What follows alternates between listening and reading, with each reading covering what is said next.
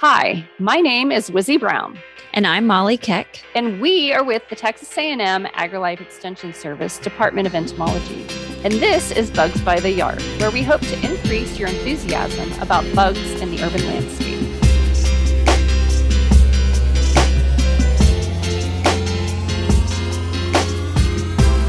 On this episode of Bugs by the Yard, we are going to cover something that people are starting to recognize and call in about, at least for me, and those are our social wasps. We're going to do another episode covering wasps, but that one is going to be solitary wasps. So this one is just going to cover our social ones.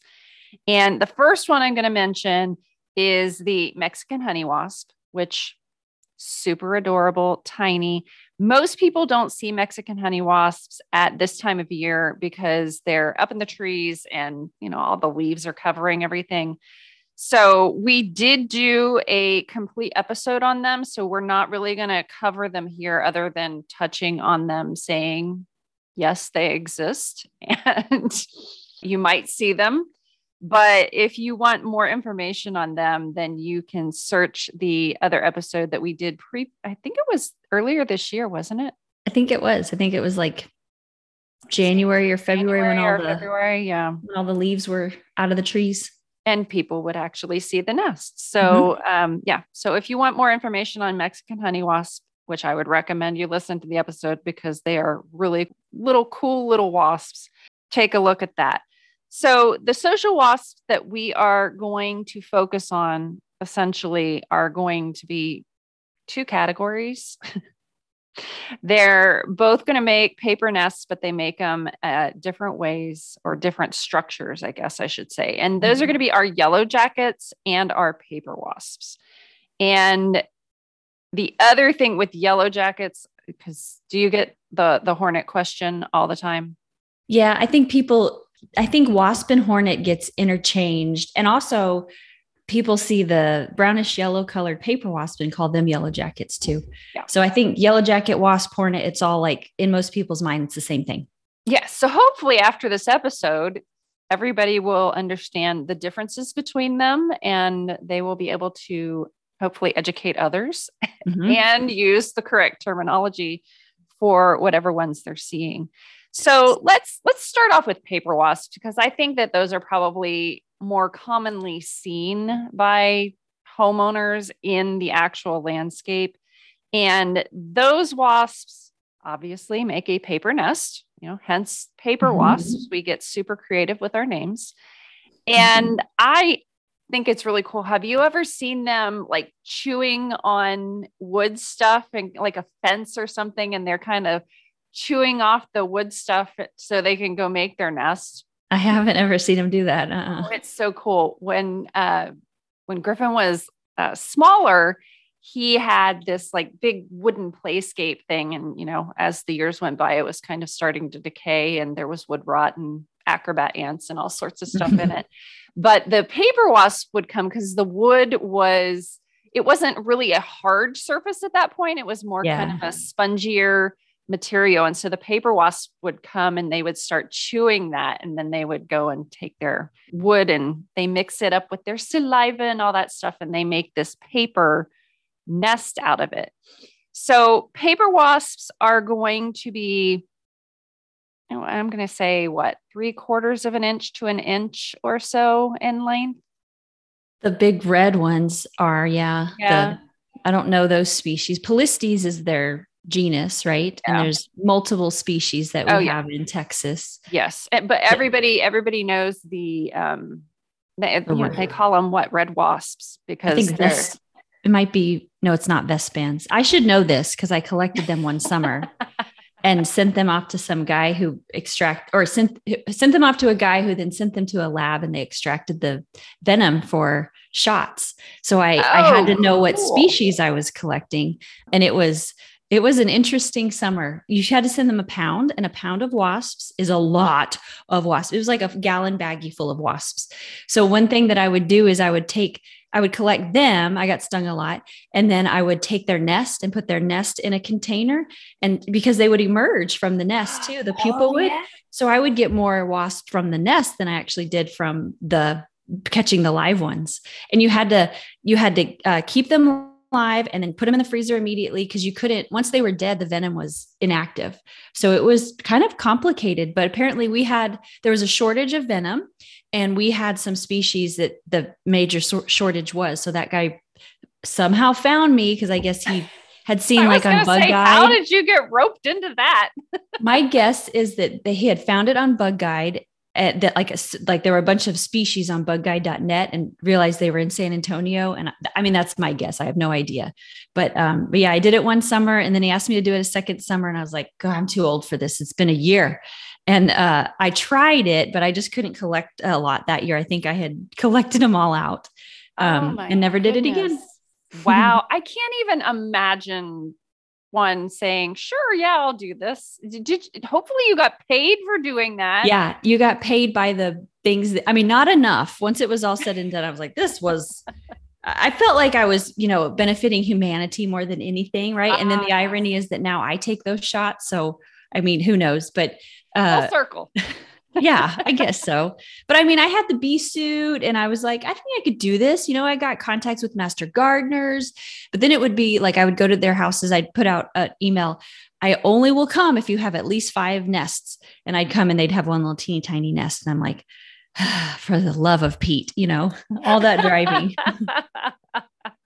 When I worked at the Insectary at Ohio State, we used to rear German cockroaches for allergy stuff. Yeah. They would make the allergy extract from them. And I remember, we would have these giant 50-gallon garbage bins that we would be rearing the German cockroaches in. And then we would send off the milk jugs with the cockroaches in them.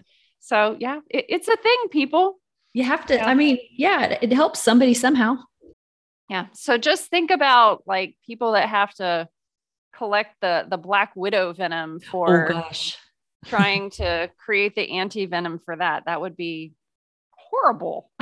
You'd have to milk them, wouldn't you? Like a snake? Get their little tiny fangs and something. That would be terrible.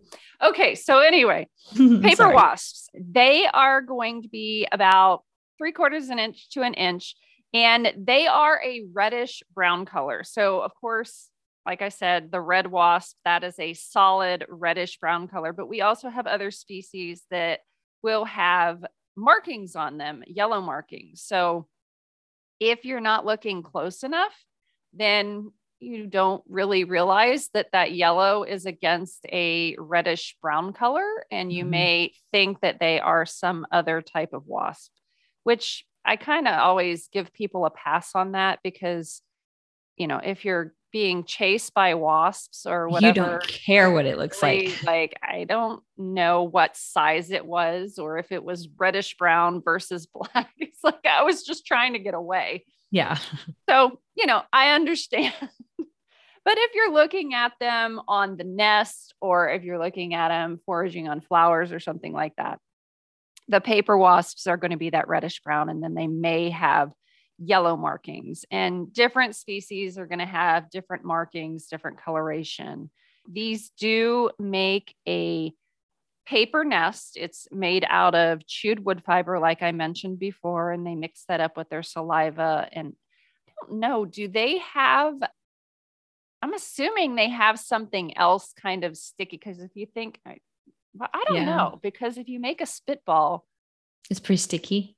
It kind of stays in that little glob thing. Cause my kid, that was like his thing this year. And I got into my truck one day and I'm like, what is it? I thought it was like bird poop on the outside of the window. And so I turned the windshield wipers on. I was like, is that a spitball? And he just in my car gave me this evil grin. And I was just like, what were you doing? So I guess if it was saliva and paper fiber or wood fiber, then it would stick together. So they mix that wood fiber with their saliva, and then they carry that back to wherever they're making the nest, and they essentially will form this nest out of it. And nests are going to typically be made in sheltered locations, but they can be in a wide variety of places.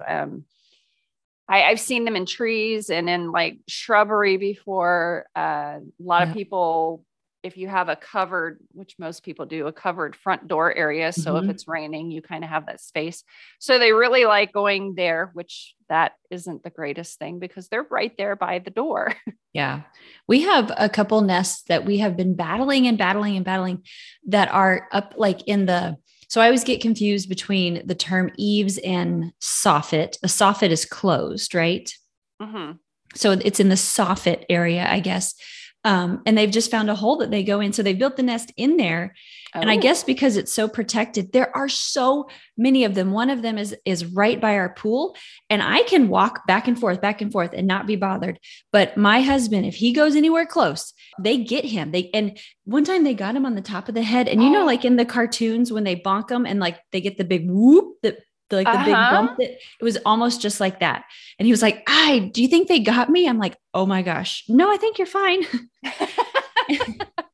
But he's in a war with these guys. And because it's closed up, we have sealed it up. We thought we've sprayed in there, and we just can't, they'll chew their way back out. I guess a queen overwinters, or they like that smells good to them. They come back to the same spot.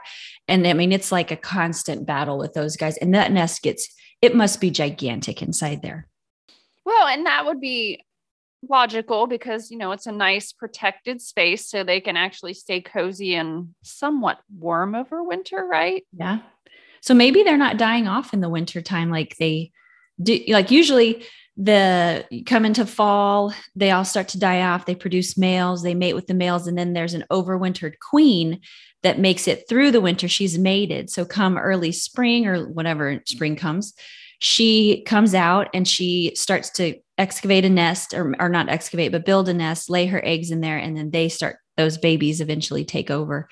But I wonder if they're warm enough in that pocketed place that they just live all year. I wouldn't, Mother Nature and evolutionary time that wasps have been around, they don't do that. So they probably just die off anyway.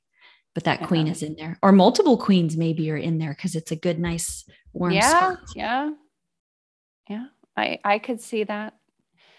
So paper wasps and their nest, obviously they're capable of stinging, as you mentioned that Casey got multiple times. Yes. Wasps can sting more than once. And depending on how you react, it may just be like, ouch, but other people have more serious reactions and, could possibly die. I mean, especially if you get stung multiple times by multiple wasps, and there's only so much venom your body can take before it's like, okay, we're through. Yeah. So regardless of whether you are allergic to them or not, if there are enough attacking you, it could be problematic. And that goes for paper wasp, yellow jackets, hornets, fire ants, which we're not talking about. I mean, honeybees, it could be anything that is capable of stinging. And then the other thing that we probably should mention is the wasps that are stinging you are going to be female because the stinger is a modified ovipositor, which is essentially the egg-laying structure of the insect. And so only females have that. Not to say that males won't like fly around your head or anything and be territorial, but typically people don't know males from females because, you got to see if they have a stinger. They also pretend to sting you or act like they're stinging you if you mess with them. They just, I guess it's a innate thing. I don't know, but they can't, but they want to. They're acting tough. Yeah. They see their sisters do it and they're trying to copy their big sisters. Yeah. So paper wasp nests, like we said, are typically in protected locations, but when should you be concerned about these? Because these are going to be, well, not the adults. They're not necessarily predatory as adults, but they do go out and sting other insects and bring it back to feed the larvae that are in the nest. So if they're out in your yard kind of foraging for whatever, I wouldn't worry about it. Because anytime that we're dealing with a social insect, they are going to be aggressive, typically when you are attacking their home or threatening them in some manner. So if you are trying to knock their nest down with a broom or something, then they're going to come and sting you because, what if somebody was trying to knock your home down with a very, very large broom, I guess. You'd come out and you'd yell. It would be problematic. You would probably bite. And if you could sting, you'd sting too. So if you have a paper wasp right by your front door, or a paper wasp nest right by your front door, then that might be something that you want to take care of, because you're going to be using that a lot and it could become a problem and it could lead to a stinging incident. If you have a paper wasp nest on a 2-story house on the eave or whatever, and nobody's going to be up there doing anything, so it's not a problem, in my opinion. If you're allergic to them, again, that could lead to a different situation. So paper wasps, like I said, the adults are going to feed on nectar essentially, and the larvae are the ones that are feeding on the protein from whatever insects, caterpillars or grasshoppers or whatever. I've seen them like eating earthworms that are on the dead on the ground and whatnot, but they'll collect that. They can't, but the larvae don't ever leave. So that's the adults that collect it for them, but then feed it to them. And I imagine they probably feed it to the queen a little bit too, don't they? So that she can produce eggs. Yeah. So they're stinging that and paralyzing it, so it kind of stays there, and then they can kind of collect their little whatever and take it back to the nest, and that's what they're going to be feeding to the larvae. So when you look at a paper wasp nest, we should probably talk about what the nest looks like. Do you want to do that one? Sure. It's like they call them naked nests because you can see the holes. They're exposed, not covered up. And they look like an upside down umbrella or like an inverted umbrella. And they're interesting because they dangle from just one little tiny piece.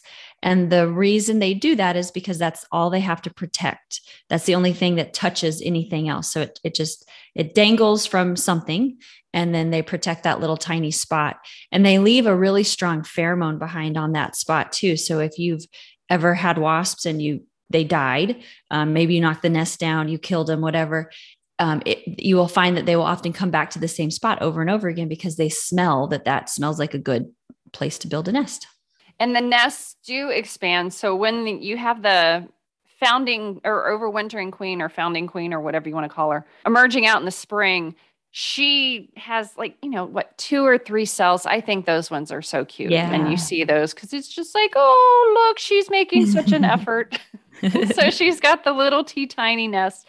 But then once those first set of, I don't know what workers are, they're the wasps that her first daughters. Yeah. They are going to essentially start taking care of everything for her. And then she just goes into strictly, I'm laying eggs at this point.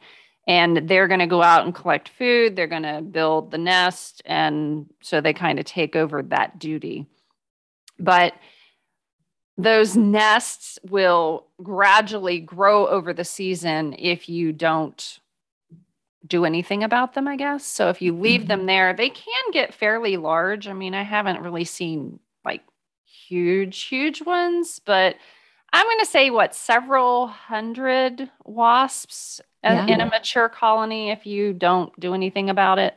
And maybe not the size of a dinner plate, but like the size of a large salad plate. Salad plate. Yeah. I'm thinking but between a dinner plate and a salad plate, kind of in that. But I'd say most people find them the size of maybe a softball. Yeah. That's probably the average. And that's probably when they're like, okay, this needs to stop.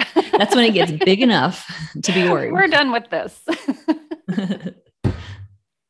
The other type of social wasps that we typically have or that people run across, I'm going to say it's probably not as common as the paper wasps are in my opinion, but I guess it all depends on where you live. Those are going to be the yellow jackets, and these are going to be a lot smaller. These are, in my opinion, tiny compared to the other ones. So we're talking about like paper wasps, 3/4 of an inch to an inch in size, but yellow jackets are going to be about a 1/2 inch, and they are about the size of a honeybee. And I think a lot of people get them confused with honeybees, But Tons. again, this is one of those in the heat of the moment, you're not looking to see if you have black and yellow and hairless or if you have brown and yellow and fuzzy. Yeah. They're coming out, they're coming to sting you, and you just need to get away. So and they're similar to honeybees in the way that they nest sometimes, and that there's just so many of them. And yeah, you're right. When you're running, you don't care. And most people, because of cartoons and other things, they think of a honeybee as being black and yellow, but really you're right. They're less obviously black and yellow. It's more like a muted mixed together. The bands kind of blend. They're not so defined. That's probably because of like the fuzziness with the hairs on a honeybee, that it's kind of more of a muted color. But with yellow jackets, it is very distinctly yellow and black. And depending on your species of yellow jacket, they will have different patterns on their abdomen, which for bug nerd like me, that's like really, really cool. So if you want to tell exactly which ones you have, then you can actually go online and Google yellow jacket identification, and you can look at the different patterns that are on the bodies. But these are small, so 1/2 inch. And yellow jackets are going to be yellow and black. They have hairless, well, not hairless, but they're not fuzzy. They're not as hairy. Yeah. I mean, they do have hairs, but it's not like hairs like a bee has hairs on their body. And I have to credit this joke to a guy named Lance Wilson, who's a Texas master beekeeper, but the way he always describes it is, so bees are younger than wasps are, because wasps were predatory from the beginning, right? And then they had a common ancestor, they diverged, and honeybees developed once we started having flowering plants. So they started finding that niche, and wasps continued to be predatory.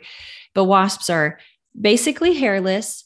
They're carnivores, and they live in smaller colonies, where bees are very fuzzy. They're vegetarians, and they live in large colonies. So they're like hippie wasps. Bees are hippie wasps, and wasps are wasps because they're communal, they're hairy, and they're vegetarians. Oh my God, I love it. That's fantastic. It's a cute little joke, isn't it? I think that Lance lives in Austin, so that makes it even more funny for me, because he's definitely in the Austin area. It fits this area, in my opinion. So yellow jackets are also, like we mentioned earlier, are often confused with hornets, and essentially, or I guess those are used interchangeably almost, which is okay, because hornets essentially are a type of yellow jacket. It's just they don't have all the yellow on them. They're more black, and like the one that people call a bald-faced hornet. Mm-hmm. It's essentially like a all black face. I always get confused with what makes something a hornet. Is a hornet a subfamily or certain genus, or it is? I looked this up this morning. I just got to find it where I pulled it up. Our yellow jackets, like the southern yellow jacket, which we have obviously here in Texas, is Vespula squamosa. That's probably the one that most people run into. And then we also have bald-faced hornets, and that is Dolichovespula maculata. So we're talking different genera here. And they're a true hornet. They're the only true hornet in North America, right? Yeah. And the big difference with the yellow jackets versus hornets is the nest. It's not that the nest is different in the way that it's structured, it's where it's located. Okay. And the hornet nests are typically going to be above ground. So when you actually, like the Winnie the Pooh nest, which is supposed to be honeybees, that actually looks like a hornet nest.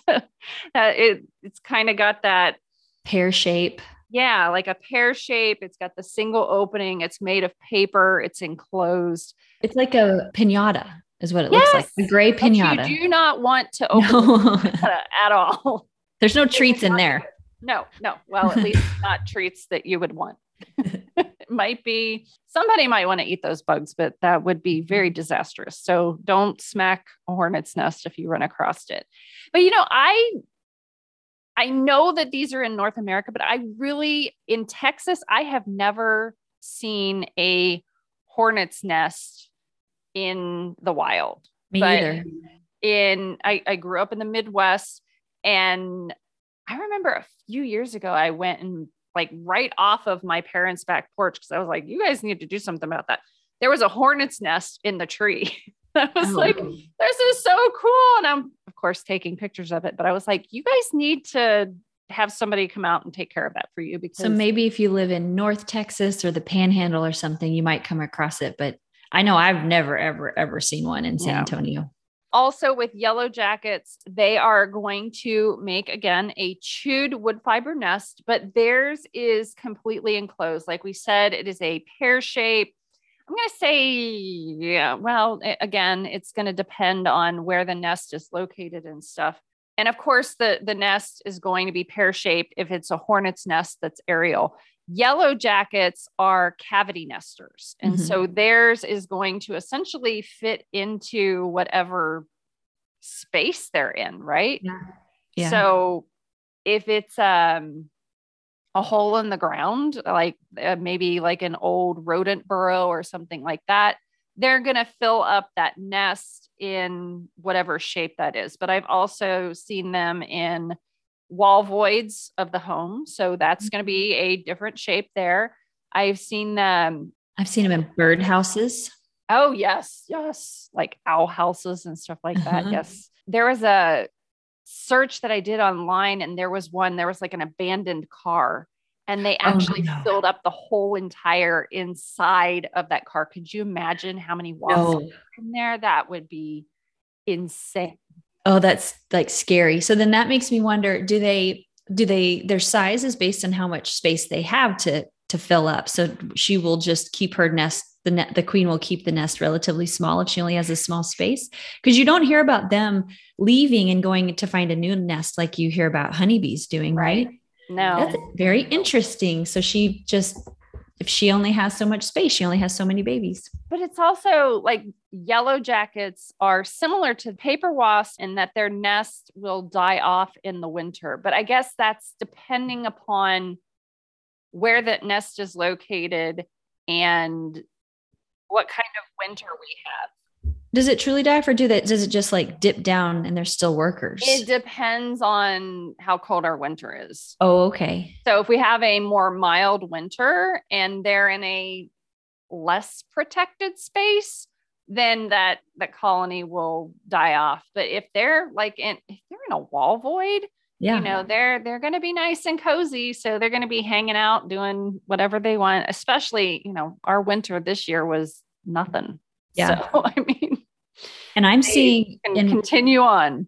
I like just this morning, I went outside and I saw a yellow jacket queen flying around. Oh, they must have done very well through the winter, and they're mating really well. And there's new queens trying to excavate colonies. And that's not the first one. I've seen at least 2 or 3 flying around. So there's a nest somewhere close to me that is producing lots of new queens. Be careful. I keep trying to catch it and put it. It would be a cool one to have in my collection, but I would be anything to do it with. So I just swat at it and hope that it falls down. Well, yellow jacket, probably not the smartest thing. Do not do this at home. Because a queen can still sting, right? Yes. So yellow jacket queens, and this is something worth mentioning, they look different than the workers do.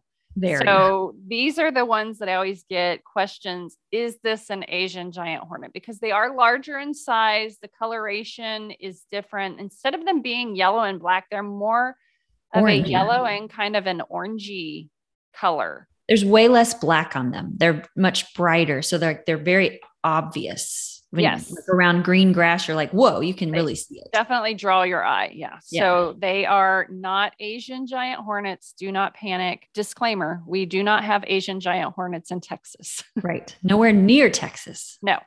So don't panic. Not to say, if you're curious, definitely send us in things if you have questions, because we would rather know about things and help you with them than, have something pop up that we should have known about, 5 years ago. Right. But with yellow jackets, those overwintering queens are going to be different.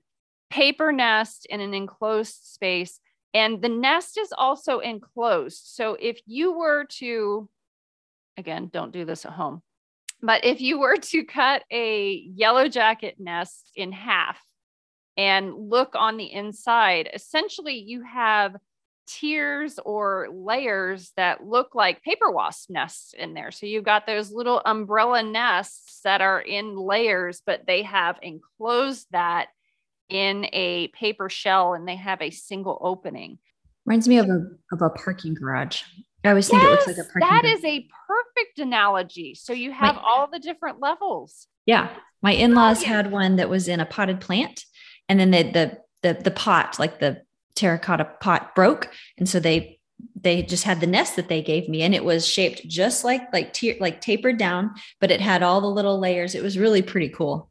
Oh, wow. That's fantastic. And their little holes are very, very small. And that goes back to you saying how much smaller they are than the paper wasps, like little teeny tiny little cells that they had. It was very small, even smaller than a honeybee.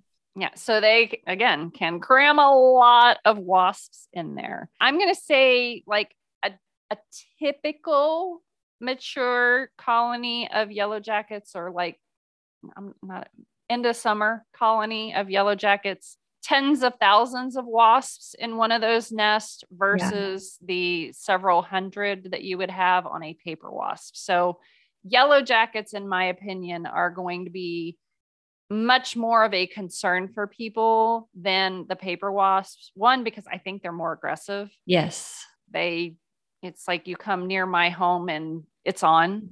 And there's just so many of them.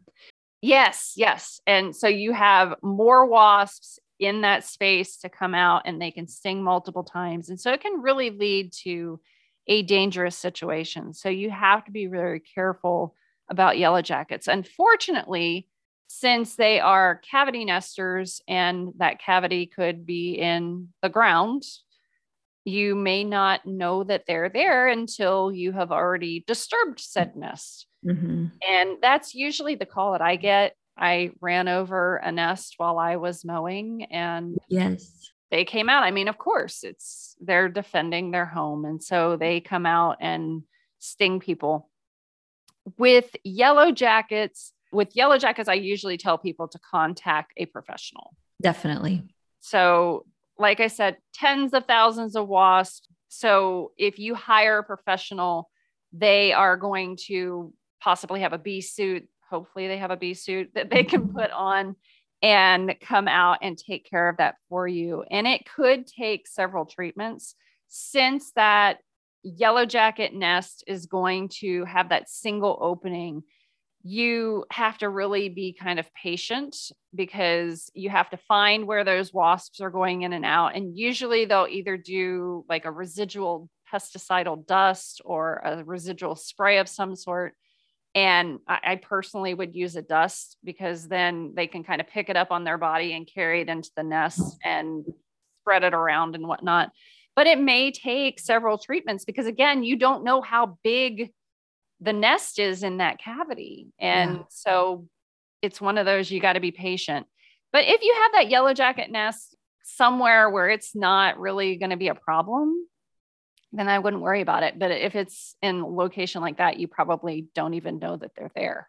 Yeah. If you're not going to mow over it, walk by it, or like run a tractor over it, and it's out in a field that you don't do anything with, then who cares, I guess. But you just have to remember it's there and be careful, because they're wild animals. You have no idea what they perceive as a threat. And it could just be you walking past them, and once the first one stings, it releases a smell, and they all will want to sting too. And so you have to run away fast. But I wonder if anyone ever did a study and I wonder how close it would be, how many people die of being attacked by yellow jackets versus honeybees. And it's probably pretty close, but we always hear about it being honeybees. But there's lots of, especially farmers, when they don't have the close tractors and they run over one of those nests when it's in like a field and it's in a rodent burrow, like you said, and they just can't get away fast enough. So I also wonder how many honeybee deaths are blamed.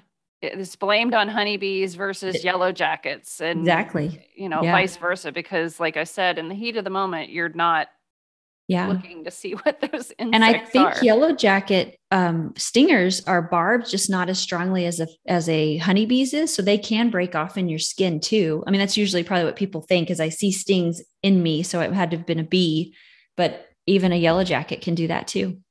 So paper wasps, if you want to control them, we're going back now. So paper Mhm. wasps, since they have that exposed nest, if you want to control them and they're in an area that you don't want them, like your front door, I always tell people to wait until like the evening when they are done foraging and you have actually all of the wasps back at the nest. Get some wasp spray that shoots 10, 15 feet, stand back, and then you want to spray that nest, and that will kill the wasps.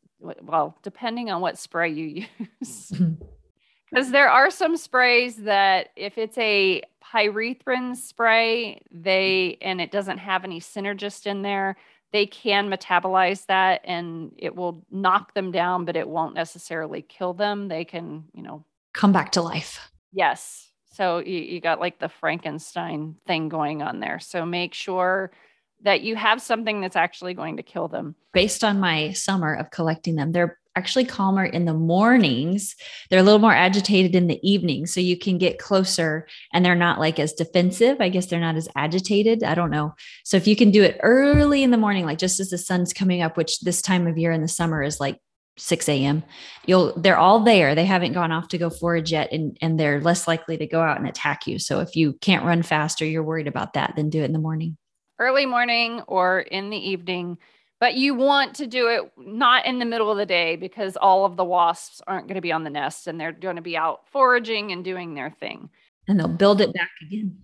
Yes, and then it's just going to be a cycle. So once the wasps are dead, you want to knock down the nest and throw it away. If you want to squish it to squish any of the babies that might be in there to developing, then, have at it. Or you could do like I do. I have a big centerpiece on my table I have all the old nests I've collected. It's like, people like put pecans or like acorns. I have it with I think it's really pretty. Okay, so you don't want to do that without doing what first? Freezing it for like a couple weeks because because the white caps are pupa and they'll come out as adults. So you don't want to knock down the nest and then just go stick it on your table because then you're going to have wasps emerging out in your house and that would be disastrous. Yes. So freeze it for a couple weeks. That will kill off whatever's developing in there. And then do you have dermestids that ever attack those? They haven't yet. Huh. Now I'm going to. Oh, sorry. Shouldn't have said anything. Boy. So knock down the nest, do whatever you want to do with the nest. And then, like Molly mentioned earlier, they have that chemical pheromone that is marking that area. So you do need to clean that area. What do you typically recommend people clean with? Anything with ammonia. So like Windex sometimes has ammonia, or a household cleaner with ammonia, and it's the ammonia that dissolves that. So like people will ask, well, do I need like 100% or what percentage ammonia? And I don't know that there's an answer to that. Just whatever you've got at your house that has it in it. That's going to negate that pheromone smell. And I'm not saying that if you clean it, you're never going to have wasps nest in that area again, because obviously it's a good space for them to be in that area and it's nice and protected. So at some point, wasps will probably come back. But what you're doing with that cleaning step is you are reducing the chance of wasps moving immediately back in because they're smelling whatever was left behind by those other wasps. That's the skinny on social wasps. So we don't have too many in Texas. So Mexican honey wasp, if you want more information on those, go listen to the other episode. And then we have our paper wasps. We have our yellow jackets and hornets. While all are capable of stinging, typically they are going to be fine if they're in an area where you don't have to worry about somebody being stung. But if you do need to control them, you can do paper wasps on your own, either early in the morning or in the evening. And if you're dealing with yellow jackets or hornets, then we recommend that you hire a professional. So if you want more information, go to extensionentomology.tamu.edu, and we will catch you next time.